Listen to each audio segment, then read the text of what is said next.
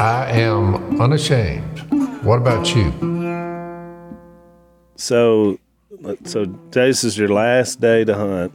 Last day. So I come in, y'all aren't back yet, so I'm thinking, oh boy, they'll be singing the blues and the last day, and it'll be weeping and wailing and gnashing of teeth. You would think. That's what my expectation was when I came in here this morning. But instead, it was quite different. I was levitated into the podcast room. You did. So this is a long story because it's all relative. People that Jase, do you tell any other stories except long stories? I don't know. Can you tell a short story? No, I don't like short stories. In fact, if it's a book and it's a short story, I'm like, nah. Who needs a novella? It's either bumper sticker or a novel. That's right. No in between. I like it. So the backstory on this is we go hunting after the podcast yesterday. We only had 1 hour to hunt. Yep. But I was already down here. It was in the afternoon.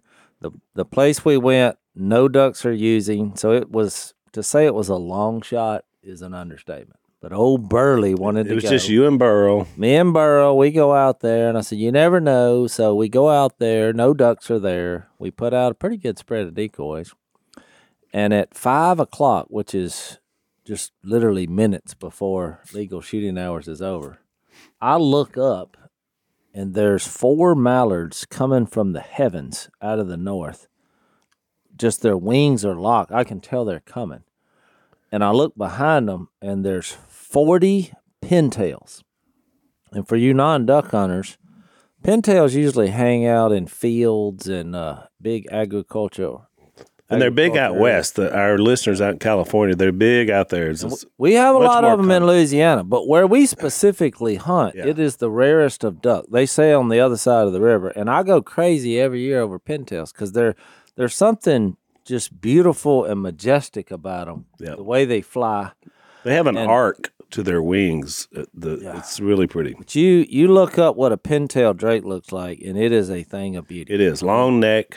One of the reasons that I started getting interested in the creator instead of just this happening out of nowhere, as Phil says, saltwater, was when I saw the pintail, a.k.a. the bull sprig, in flight. Yep. And I thought, no, somebody made that. And the reason they call him pintail because he has one feather that is extremely long. How long is that feather, Phil? 4 to 6 inches. But I mean, if you pulled it out, I think it's longer than that. But it sticks out about 4 inches. Yeah, it's like a rooster tail, right? But it's on a which is why they call it the sprig, right? That's the idea. So back to the story. So I mean, I just go nuts when I see these ducks because it was so shocking. We didn't think we were going to see anything. I was like, but it was just me and Burley. I'm shaking the string. I was like, should I call? Should I not call? Should I call? Because usually at this hole, if you call, they're spooky about it. If they're coming, why blow a duck call? I mean, so I said, I'm not going to call. I said, let the 4 mallards light because I was convinced they were coming straight down. And then we'll get the pintails. So they come in front of us. They come straight over the back of the blind. Pintails were behind. And then it was like 15 seconds goes by, 30 seconds goes by because we're down expecting them to reappear. No reappearing. So then a minute goes by, and I'm like, what happened? He's like, I don't know.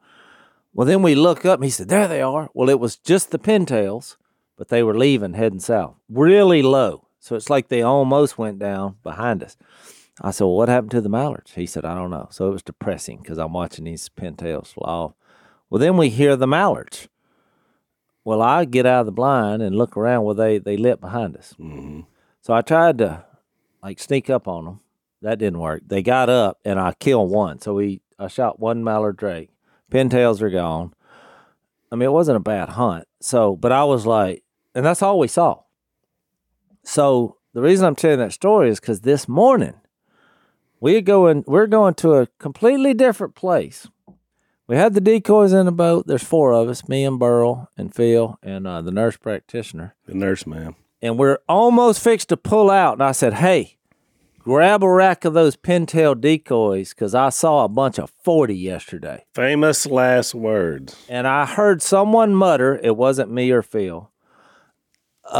we hadn't seen a pintail over here in years. I said, grab. Was that you, Dad? No, it wasn't Phil. One of the Burley or the Okay. nurse man said that. I said, hey, grab the pintails. I took that as an insult. I just saw 40 fly by yesterday. Of course you took it. So anyway, we put the decoys out. We killed a few little scrap ducks. Nothing much going on, and we had to leave at 9 o'clock to be here. And what was it, Phil? Like 8:30? At 8:30, I heard the nurseman say, "Pintails," and I look up, and there's 4 pintails fairly low. I mean, the sun was shining on them. Of course, I just look. After all this hype after yesterday, I got duck fever. I was nervous. I was shaking, I was like holding my hand. I was like, dang, I'm shaking here. Checking your pulse. So I was like, should I call? I did the same process. But since they didn't come in yesterday, I tapped them a leg, just a little hen call, and they locked. Phil saw it. They just locked and turned, and I thought, it's happening. And so when they come around, I said, let's shoot them over the back of the blind, because I was just trying to kill one. Yeah. We do not kill pintails in the woods. Because you're never thinking, get them in the decoy. And so, but when they came over, they were all on my side. I'd have been the only one to shoot. It was through the trees. And Blinds like this, the ducks are coming like this. They were coming over the back of the blind. Opening out there, and he wanted to kind of shoot them right here. Yeah. I did. But because I didn't think they were coming. Wisely Yeah. by just letting them go out there. So they come over, and I tapped them again. Can't. And when I did, they just sat down in the air and just started backpedaling toward the decoys. They got about halfway down, and I said, kill them. But when I raised up, they just kept coming down. Ooh. Oh, and they got closer. That's when you know it's over. Closer. And we just, all 4 of them, just. And it's perfect. You got 4 men, got 4 pintails. You can only shoot one pintail apiece. Yep. So we all Everybody's shot legal. our one pintail apiece legally. And then I thought, this is a woohoo move. I didn't say woohoo. I thought about it. And I thought. But you weren't filming. You could have done it. Well, no, I did it. I started woohooing because usually we act like we've been there before. But guess what? We haven't been there in so long. I thought this is a woohoo moment. And so then we took pictures for 20 minutes. And one of the pintails had a double sprig, which is rare. Oh, yeah. I don't think that was very So often. he had 2 of the long feathers. Double I mean, if spray. I'd have I think been. they only get the 2 with age. Is that what it is? He'd been around a while. Well, I learned something new. I didn't even You know are that. you're kind of a double sprig now, Dad. That's kind of your MO. Yeah, I got double sprigs, all right. So, I got back aches on both sides of the back. it was that. So I said, I'm good. I turned around and told the blind, I said, I'm good. Because they're like, well, this is your last day. Because I got to go film. Yeah, you're working the week. rest of the week. Yeah. Rest of the week. That's why It was the prettiest sight I've seen this year. Oh, it was the prettiest sight I've seen in the last 2 years. Because last year was a struggle. Yeah. It was awesome. Well, you know what it was, Jase. You've put in the time. You've worked hard. It hadn't been the best 2 seasons. You got a new show. You got podcasts we're doing, and the Almighty blessed you I really believe it. with the closing act. And Burley, Your favorite duck and the perfect number. Yep. And they worked perfectly. look, Burley had the greatest explanation to what happened yesterday that I've ever heard. And he said, hey, Jase, you know how Burley is. I said, yeah. He said, do you know why we didn't get the 40 pintails yesterday? And I thought he was going to say something from a duck technical analysis form. I was looking at the decoys, and I said, why? He said, because the Lord does not give you more than you can bear. He said, look, when you're in temptation, there's always an open door. There's always a way out. And he said, the Lord knew the only way out of this is for me to direct their flight south. Those ducks had to go to Catahoula Lake. And when I thought about it, I thought, you know what? He's right. If 40 pintails would have came in there yesterday, and The law would have been broken. I only can shoot one of these. And I thought, Burley, you're right. Why was I frustrated that happened? And then the next day, the next day, Here comes 4. Now, you might call this coincidence, but I'm leaning toward it. Just happened to be 4 of us, and they came in. It was the last day. I mean, it was a storybook ending. It didn't happen right before the podcast. And then I thought, I wish we'd have had a cameraman for that. But then I thought, what am I saying? If we'd had a cameraman, they'd have flared off the camera. Exactly. It wouldn't have happened. And you couldn't have done a woohoo because you'd have tried to be acting all Joe Cool about the whole thing. I actually took footage of it in my mind. That's right. Which you can never erase that. Yep. I don't Now, know. your audience today, when they've heard that story, what they're thinking is, this is really a big deal with them. Well, Now they're thinking, what is wrong with these people? I said it was That's a what long story because, look, you reach a point in duck hunting where you're looking at the greatest challenge. And I've concluded the greatest challenge in duck hunting is to shoot ducks where there are no ducks. So we Which take is the ducks. borderline stupid. And but Burl said, let's see now, let me see, onions, bell pepper, celery, garlic. He said, I'm trying to get to how much flour, cooking oil. So from those ducks, they will now go, there will be the gumbo. a duck gumbo. You can get 3 days out of it. Yep. It's big pot. Yep. so in You a boil your way, ducks to get the broth, and we only take the backs and the legs for the meat inside the gumbo. but we're also not the breast. taking the spirit of the pintail, Phil, as spirit. even on as the pintail top of the food chain. Yeah, you add in a little They are a beautiful bird, and It was exciting. it's like that wood duck on the wall there, just the color code on him. I mean, there is more design, artistic design. Just look at that wood duck, Al, right there. I know it. So we have a lot of wood ducks and mallards, and we shoot. And look, it's really James 4 here. You want something you can't have, and so because other people, every time I go crazy about pintails, I mean, they're like, well, we got thousands of them. Yeah, you know, no. what? I was like, They're shooting them like doves. we don't have them, and to convince those pintails to come down into a hardwood timber hole, which is not in their nature. Their nature is to go way out into That's a correct. big field. The reason we had those pintail decoys, though, I'm convinced they looked down and thought, well, hey, They would not have come in there without those decoys. well, there's some pintail. Good There's our call. species. Didn't you write a book one time? Good call. Good call. That was a good one. Thanks for plugging my book, Phil. I appreciate that. We didn't even have Zach here for the shameless plug. Dad did it today. Good Zach job. had to take a couple podcasts off because he said the tire tracks that I was putting on him was more than he could bear. He had it. No, I'm kidding. Our family loves to argue. We usually don't do it just because, some people find that offensive. Yeah. But our family, we really find it quite exhilarating, and we test our arguments. Yeah. So for those that were in on the bonus footage, We had a couple of bonus footages ago in the overtime. It was an epic. I felt like, I don't know how Dad felt, but I always felt like I was watching a really good tennis match. Well, look, Back and forth between Jase and since Zach. I don't do social media, look, y'all go to social media and tell Zach he won. Just make him feel better, because I am comfortable in my position, and I'm pretty sure that he's wrong. So go ahead and brag on him, because we don't want to burst the bubble. So he took a little time off to nurse his wound. So because Zach is not here today, we have brought in one of our favorite people, our unashamed contributor, one Mr. Larry Bowles from Oklahoma. He is my favorite Okie from near Muskogee, Oklahoma. So we're going to take a break. When we come back on the other side, we'll have Larry join us, and we're going to talk about his sermon yesterday, which was fantastic. So we'll see you on the other side of the break.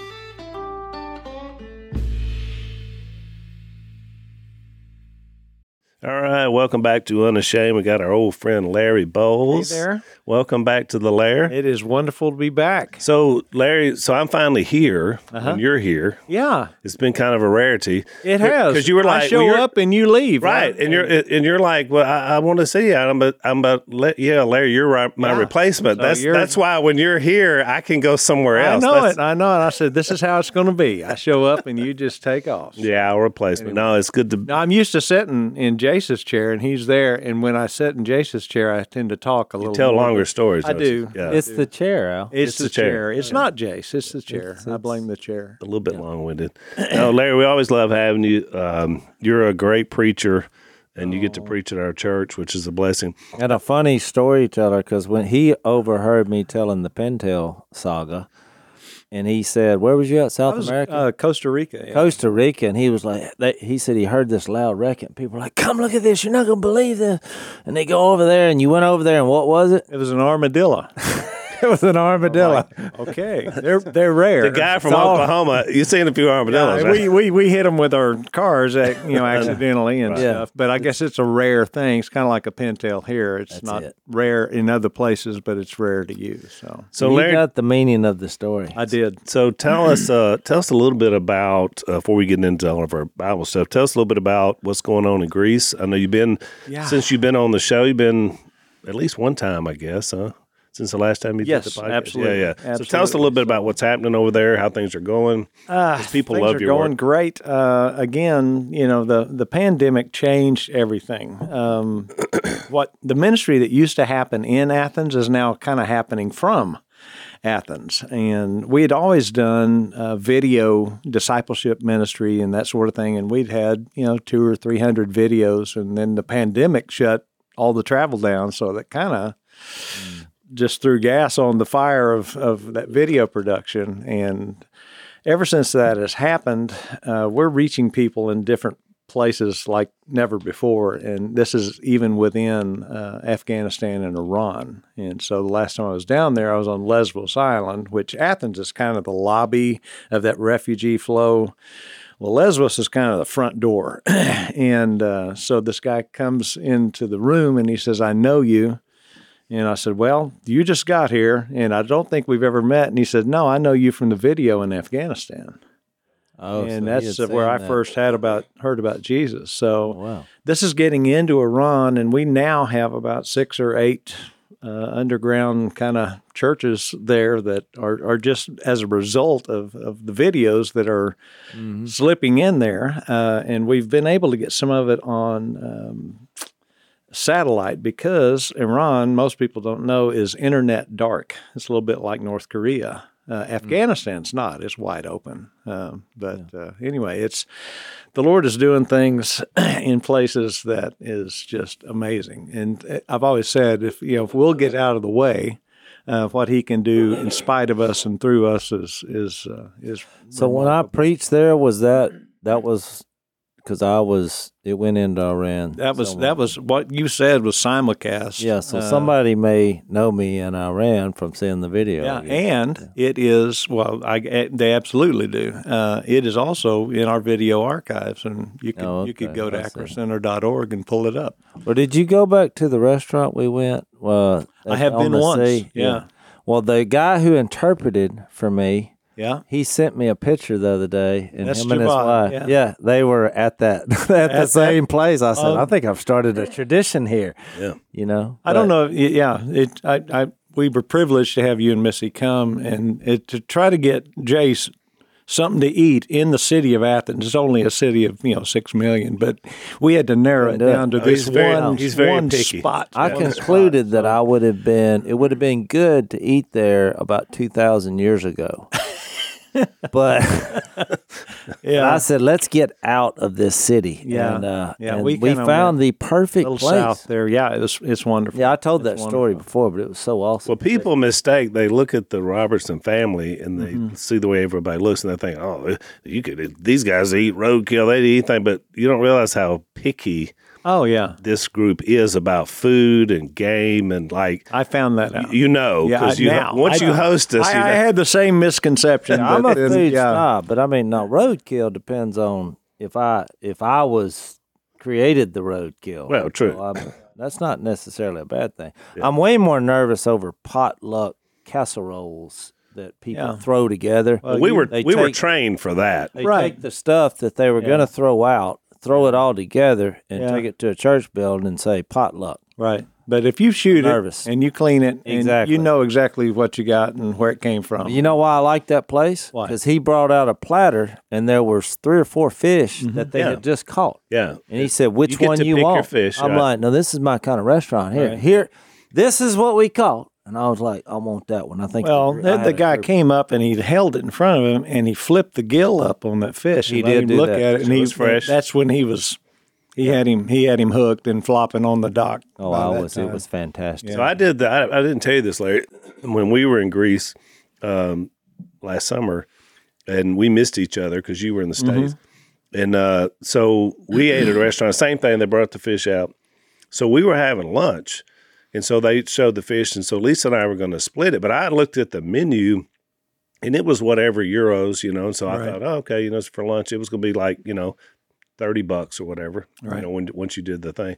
Well, I didn't realize it was that many euros per gram of fish. Right. So we eat our lunch. It's delicious. The fish was great. They come out and they bring the bill, and there's 4 of us. And so I grabbed the check, and I look down there, and it's, $300 for lunch. Yeah. I thought, I'm looking around. I thought, man, did somebody get something, full of gold or something? Right. And so then I look at our fish. That fish was $120. Right. Because it was by the gram, but I didn't, I wasn't picking up on the language there. I was having a language issue. It's a little bit like when you go and get a lobster in America. It's market price. Exactly. And so I found out the hard way with the nice $300 left. But I think the fact that it was fresh fish, Al, It was delicious. I have to say. qualify as priceless. yeah. Was it baked, broiled, or They It was grilled, the one I had. whole thing. Yeah, they grilled the whole thing. Yeah. Brought the whole fish out there. And then did he filleted it for you, didn't he? No, he did did not? Mine Okay. was Okay. completely the whole fish. Yeah, they Look, tell without you the guts. they will Yeah. stand at your table and actually He deboned ours. He deboned it. offered Yeah. that to me, and I said, I'll do it myself. Yeah, of course you Just did. cook it. And it was fantastic. It was I fantastic. tell you what I fell in love with there was the deal with the meat spit rolling around and them shaving the meat off Right. with the white sauce. It's with called a gyro. And you know why it's called a gyro? The word comes from gyroscope, that idea of it spinning. So there's one flame source, and then they peel that off. So everything has got that nice crispy. It's got that crispy outside. It's juicy. like Yeah. nice was crispy better than an bacon op? kind of thing. Yeah. Was it better than an op? Let's don't go crazy. But it was really, it was fantastic. It was not as good as a crappie or an op, but it was right below it. It was It delicious. was in the top 5 fish that white, I eat. flaky This fish. was a grouper. Yeah. Yeah, that's what I had too. Yeah, White flaky fish. I love the flow of the conversation we go from, Well, you Well, can look, we're fishers of men, but we're also fishermen. and we're And fishing. so, look, but you got to realize, for me, I don't like big cities. I'm claustrophobic. We were doing that you were for the you Lord. were not in your natural environment there. And when I got out there, I loved it. So I would, if I ever would go back, I would eat there every day. Right. We'd be on a first name basis. They'd Yeah, bring oh, out yeah. the platter, and yeah, I just they'd probably have a dish named after you. Or ride the winners. Yeah, ride the winner. It was a winner. So I want to say, so everybody will know, acrocenter.org, you mentioned if you want to see what Larry's doing, or onekingdom.org, which is our connection to Larry. So if you want to check out his work, and it's amazing work that we're a part of, be sure and do that. So let's take a break.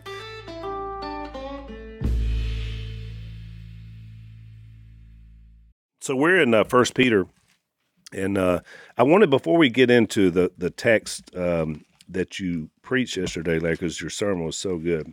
And I took a page of notes that we're going to be working from.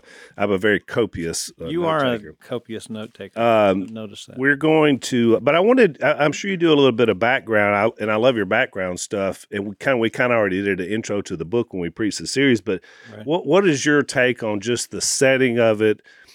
We talked a lot on the podcast about Peter's sort of role as the impetuous, like foot in mouth, and yet at the same time, fantastic guy that went through that 3-year discipleship, program with Jesus. So we talked a lot about his character and even the idea of him being a fisherman, right? And sort of how that shaped him. But what's your take of him as a man, and then also the setting for the book? I mean, because I knew you thought about it when you get into it. Absolutely.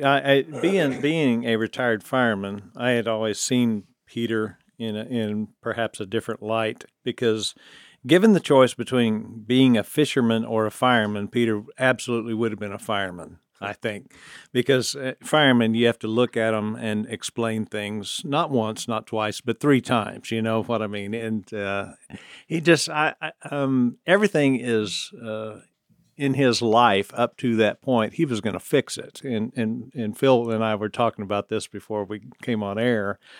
The idea that he's going to do everything is like, Jesus is like, we're going to Jerusalem. Everything is going to be fulfilled. I'm going to be handed over and I'm going to be crucified, and I'll be raised on the third day. And Phil made the point, Peter's like adamant that in Matthew is like, no, that's not happening. Not on my watch. It's not happening. And he was such a fix-it, in-the-flesh kind of guy. Here's Jesus in the garden, and here comes Judas and betrays him, kisses him on the cheek, and they're going to arrest Jesus. And Peter's like, oh, no, I'm going to cut this guy's ear plumb off, and that is so him. And I made the point in the sermon yesterday that coming to a relationship with Jesus we don't make disciples at Acro Center by a transfer of information. It is absolutely the revelation of who Christ is in you. Could you tell how long it was between the 3-year span with Jesus? Right. And the book of Acts talks about Peter, and he's the one that opened the door to the kingdom. Yeah. Well, so how long was it before he sat down and wrote 1st and 2nd Peter, roughly? Oh, my goodness. It was late. At least 30 years. At least 30 years. Yeah. And this is 30 years later. Right. What a change in a man. Well, and what it is a shift in his mission. And we're talking about that a while ago. I mean, it used to happen in Athens. Now it's happening from Athens and that sort of thing. He was set out to be a missionary to Jews, to the Messianic community, proving that Christ is the Messiah. And that's what he even says. You are the Messiah. You are the Son of God. This proclamation. Who do you say that I am? Jesus even told him what kind of death he would. Exactly. I mean, yeah. So he's getting the full load. You're going to be led around, and you're gonna do this way. Yeah. But this is very late in his ministry, because now, if you see the first 10 chapters or so of the book of Acts, this is all Peter's doing, is dealing with the Jewish community. Correct. Mm-hmm. And then there's a shift. And Jesus is like, no, your mission now is going to change. And that's a little bit like, what we've experienced in our mission. It's like, I'm going to do this. And he's like, no, you're going that way. And it's a little bit like riding a surfboard in a tsunami. You're going with the way that he's leading. It kind of seems strange when you read about him. The people got riled up at him, the Jews, because he was ordinary and unschooled. Right. Remember that? Yeah. Which means... Yeah, Peter and John, ordinary, unschooled men. Actually, in the Latin Vulgate, the word is idiote. It's amazing. They're common idiots. It is. Yeah. So the leaders of the Jewish people at that time, they were like, where in the world did they come up with this? Right. I can see how they were like... It's Acts 4:13 where it says that. Yeah, exactly. And so this is very, very late. This is just almost, I'd say at least 30 years. And then 2 Peter is actually his last, it's a farewell. It's been revealed to him that he is going to die. Yep. Jesus has told him how he's going to die. And so it's almost a sign off. But all of this, the people that he lists here in verse 1 of 1 Peter chapter 1, all of these are, in these, this is very similar to the 7 churches of Asia. All of these places are in what is now modern Turkey. So this is our folks. Same idea. And they are now coming out of a pagan society, and he is trying to get them to understand that you cannot follow Jesus through religion. Right. This is not the Christian religion, and this is going to be the life of Christ in you made manifest to the point that you're going to live in a non-combative example. All of these instructions and everything, it's not an idea that I'm going to live in opposition to the society that I'm in, but I'm going to I'm going to be salt and light. I'm going to be a city on a hill. I'm going to be the life of Christ, the hands and feet of Jesus in this. Right. And so I'm going to submit to the authorities that I have no ability to undo. Right. It's very much like the idea of Jesus saying, render unto Caesar what is Caesar's. Right. That's not your fight. Your fight is to believe in me. And so, Which is, you're exactly right. And what's interesting is, if you look back at Acts 10, in Acts 9, when Saul is called to later be Paul, he's told, you're going to be my envoy to the Gentiles, which he was. right. But it's interesting that I assume, and you may agree or disagree, it was for credibility's sake, he sends Peter to Cornelius, Right. not Paul, Right. but Peter, because he's established. He's the leader. He's the guy who, preached that first sermon. He's the guy for whatever 10 years has been doing it in the Messianic community, in the Jewish community. So he's the guy that's going to be there when the Holy Spirit falls on those first Gentiles. That's exactly right. And it's for credibility, right? I mean, to open that door. I think so, absolutely. And I think that, that Robert Abels, who's with One Kingdom, and I were having a conversation the other day, and we're talking about these divine appointments and how things we think just happen in a process. But, I mean, he sets up meetings between people that establish credibility, like you're saying, Right. that open doors, that open ears and open hearts to a degree that others really can't. And That's so right. and it's all part of him working all things together for good, for his purposes, for his glory. That's right. You were one of those divine appointments for us. Oh, well, and you guys were First for time me. I heard you, I was like, who is this guy? I get out my notepad and start taking notes. I was like, I've never heard somebody talking about the deity of Jesus. This is good. I look over at Jase, and Jase is looking at me like, who is this guy? I think I said hire him. That's what I said. That's what But you said. you're not saying that now, see? So that's the thing, yeah. Well, you're here. He's like, I don't know about that guy. Let's take another break.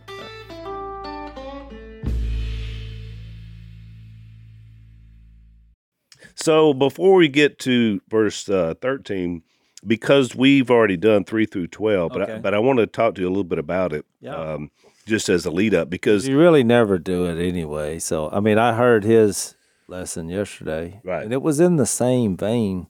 no, it was We it was just right said. where we were. It was really Yeah. good because it made me feel good about what we've been talking about. But we said if you were to come to the verse where you started yesterday, be holy because I'm Yeah, verse 16. the intimidating Yeah, that's concept. what makes you cringe in the text. exactly. But Yeah, if- you think I'm out? Yeah, Look, you mentioned the Sermon on the Mount Yeah. yesterday, but the first time I remember as a new Christian, I remember reading the Sermon on the Mount at the end where he says, "Be perfect as your heavenly Father is perfect." And I thought, well, I'm out on that. I can't. There's no way I Right. can do that. Right. That must mean something else, or Right.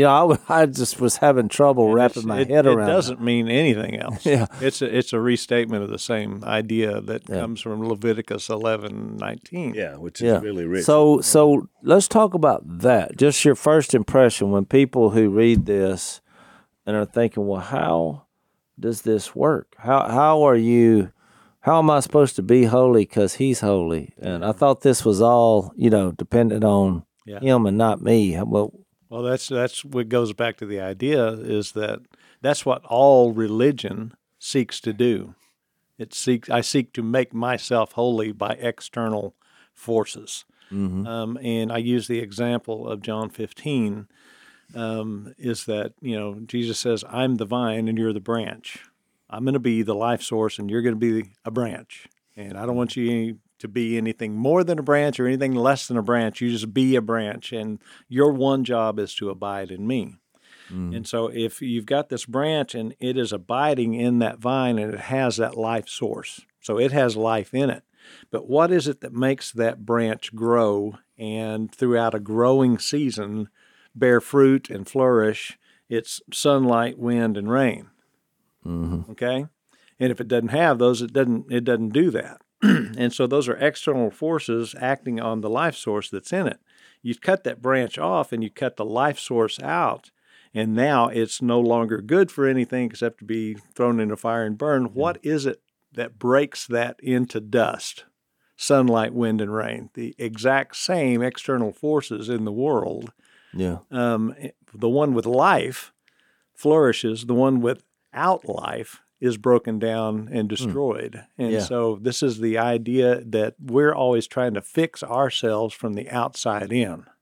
Yeah. With more knowledge, that next piece of information, that same level, whatever I do in the power of my strength, really only makes my flesh more hostile and resistant to God. Yeah, exactly. And don't you think that's what you hear, Larry, when you hear people say, well, I'm struggling. I need to do better, and I need to start, going to church and read my Bible. I need to get back in church and read my Bible more. Yeah. I need to, pray more. They start giving you the list, and all those are good things. Oh, they're great things. But they're giving you the list of things they can do without ever saying, you know what, I need to find Jesus quickly, right, and either reintroduce myself to him or find out why I don't have a relationship. I mean, instead of the relationship aspect, it's usually the tenets. The life aspect. I'm looking for, and so everything that we do, you hear people talk about imitating Christ, be imitators of Christ,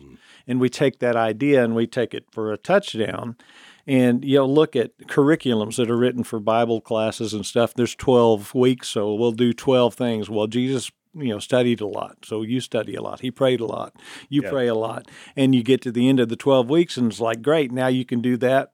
Well, if you could do that, you could be Jesus. Yeah. What do you need him for? He wouldn't have had to come. But you're right. I mean, the true definition entire point of of all that is that you can't do this. Exactly. And I made the point in the sermon is that Jesus didn't come to show us what we could do. He came to show us what we could not do. Yeah. That's how he fulfilled the law. Right. Yeah. And none of that is not one cross of the T or dot of the I is going away until heaven and earth is over. Right. The spirit of religion and independence from God and self-effort is as alive and well as it's ever been. Yeah. Even though that's all been nailed to the cross, we still want to save ourselves. And so it's helped me. Yeah. Don't you think it's ironic? The only time religion is mentioned in James, he says, he talks about keeping a tight rein on your tongue in chapter 1, but then he says, true religion that God accepts as pure and faultless is taking care of widows and orphans. And when you think about it, he used an example of two groups of people who were pretty much dependent on someone else, which I found that to go in with what you said, because really religion is, imitation. Ephesians 5, it's like, be imitators of Christ, and we'll bang you over the head if you're not. Right. But I just find that ironic. That's the only place it's mentioned. And it's most time when you think religion, you go into some big cathedral, and you feel like you have to bring something to the table as far as your morality and your theology, and maybe somehow you will arrive at the end of your day. You mentioned that, but if you take that idea of taking care of those who can't take care of themselves, and then you go back to the Levitical law that Peter's drawing this from Leviticus 11, Leviticus 19, be holy as I am holy. All of these Levitical commandments were given. It's like you can harvest your field, but don't harvest the perimeter of it. Yeah. You leave that for the widows and orphans. Well, right. Well, my point was, though, I was just saying, like, a baby, which the illustration here of the new birth is in us participating in Jesus. If we're born again and he's making that illustration, well, I know one thing from a baby because I've been around a lot of them, and we talked about this on the last podcast. They are totally dependent on someone else. Exactly. That was my point. It's like, you're going to find that the key thing that people are looking for is when you give God everything, when you're totally dependent on him, well, that's a synonym for being born again. Right. Because all of a sudden you've realized, I don't have the accolades. I don't have the success. I don't have the strength. Yeah. But it's very hard to do. That's why I said it. I just thought it's interesting. He used that analogy on true religion because I think he was taking people that we view as, I don't know, not that strong, or that Right. we're looking at that like, what? Why would he even say that? Let's take our last break.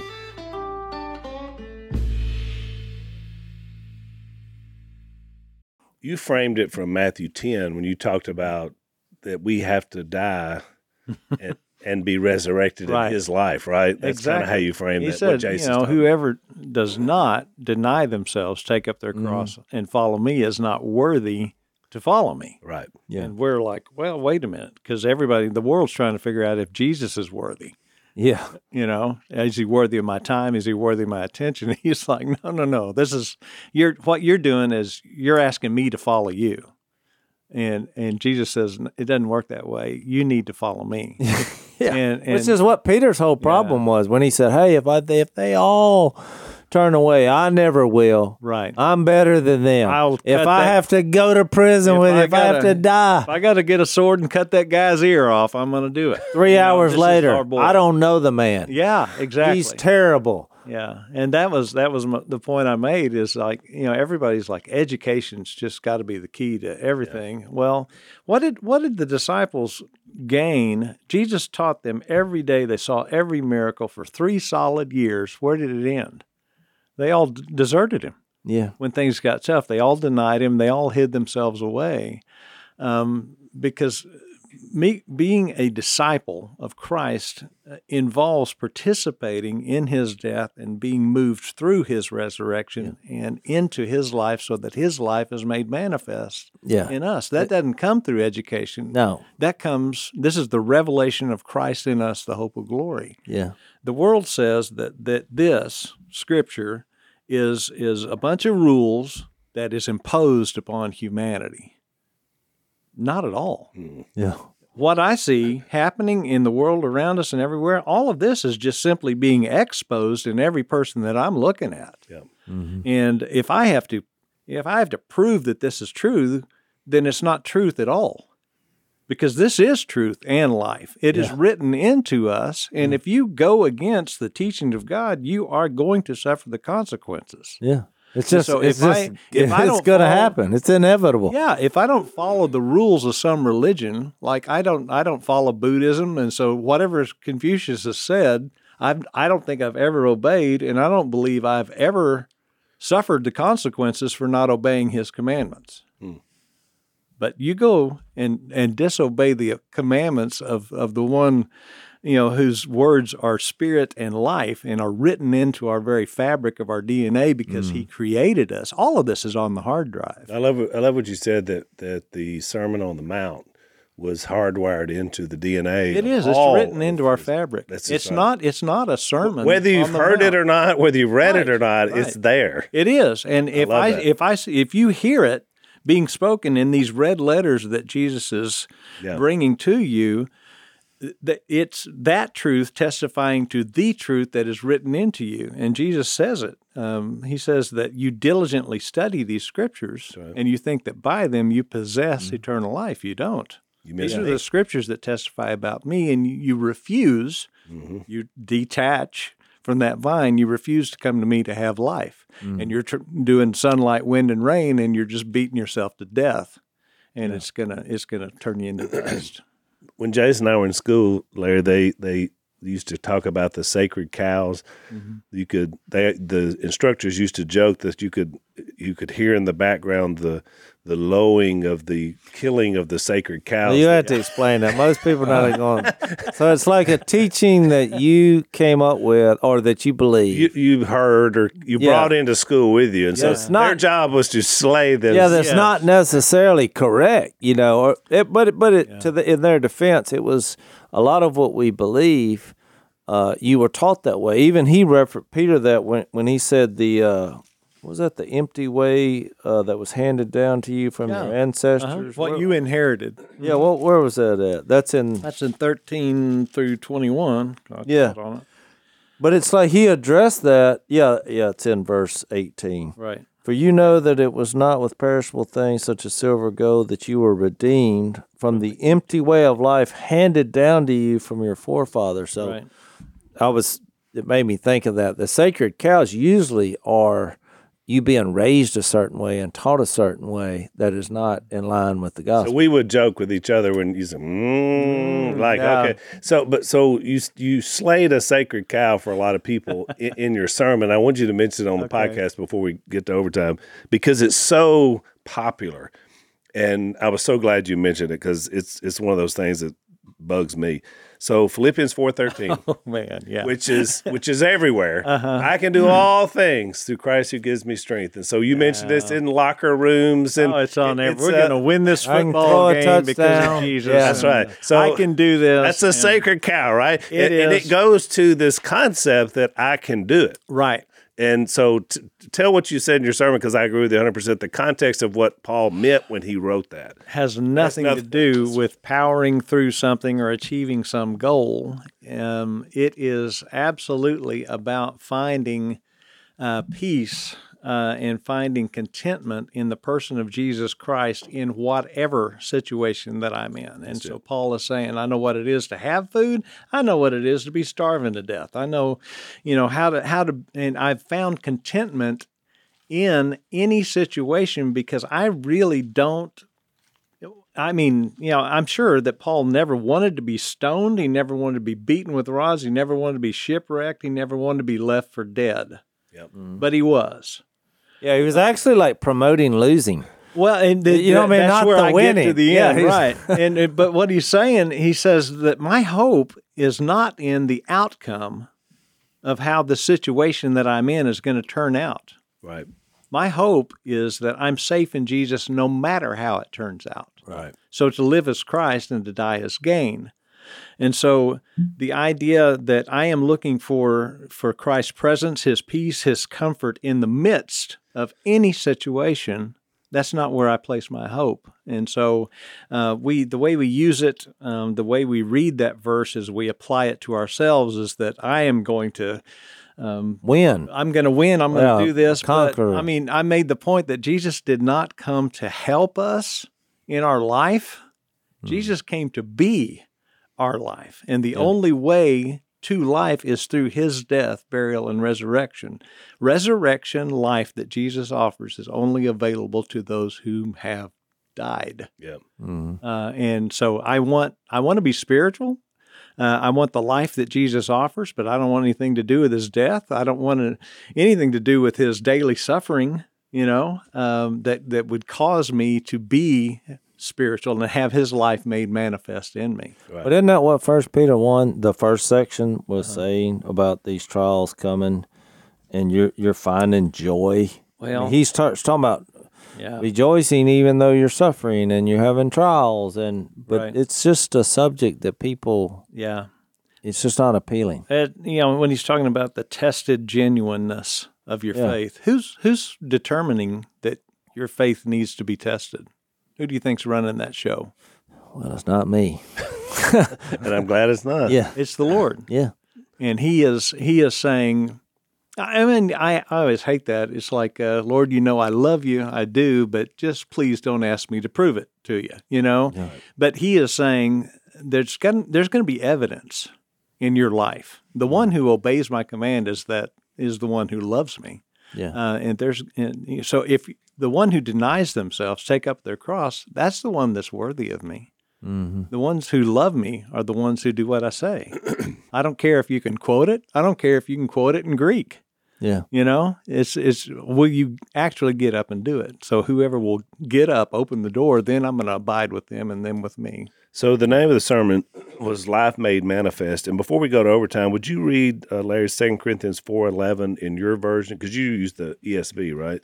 What is his Not version? always. I've got the NIV in front of me. Okay, we'll read 2 Corinthians 4:11 because I circled that as kind of what I call the key text to me in your sermon, and I want to discuss that a little bit in the overtime. But I want you to read that because I'm trying to remember where I did it here. here, wait a minute, I got it. I'll read it. Okay. Second. 2 Corinthians 4:11. For we who are alive Oh yeah. are always being given over to death for Jesus' sake. So that, and I want to talk about that, so that in the overtime, so that his life may be revealed in our mortal body. So then, death is at work in you, but life is at work in you. Exactly. We're being given over Yeah. to death. And I want to talk about that a little bit in the overtime, because you made some really good points about that. So if you want to follow us over, hear a little more from our old friend LB from Oklahoma, it's blazetv.com/unashamed for our overtime segment. Thanks for listening to the Unashamed podcast. Help us out by rating us on iTunes. And don't miss an episode by subscribing on YouTube, and be sure to click that little bell to get notified about new episodes. And for even more content that you won't get anywhere else, subscribe to Blaze TV at blazetv.com/unashamed.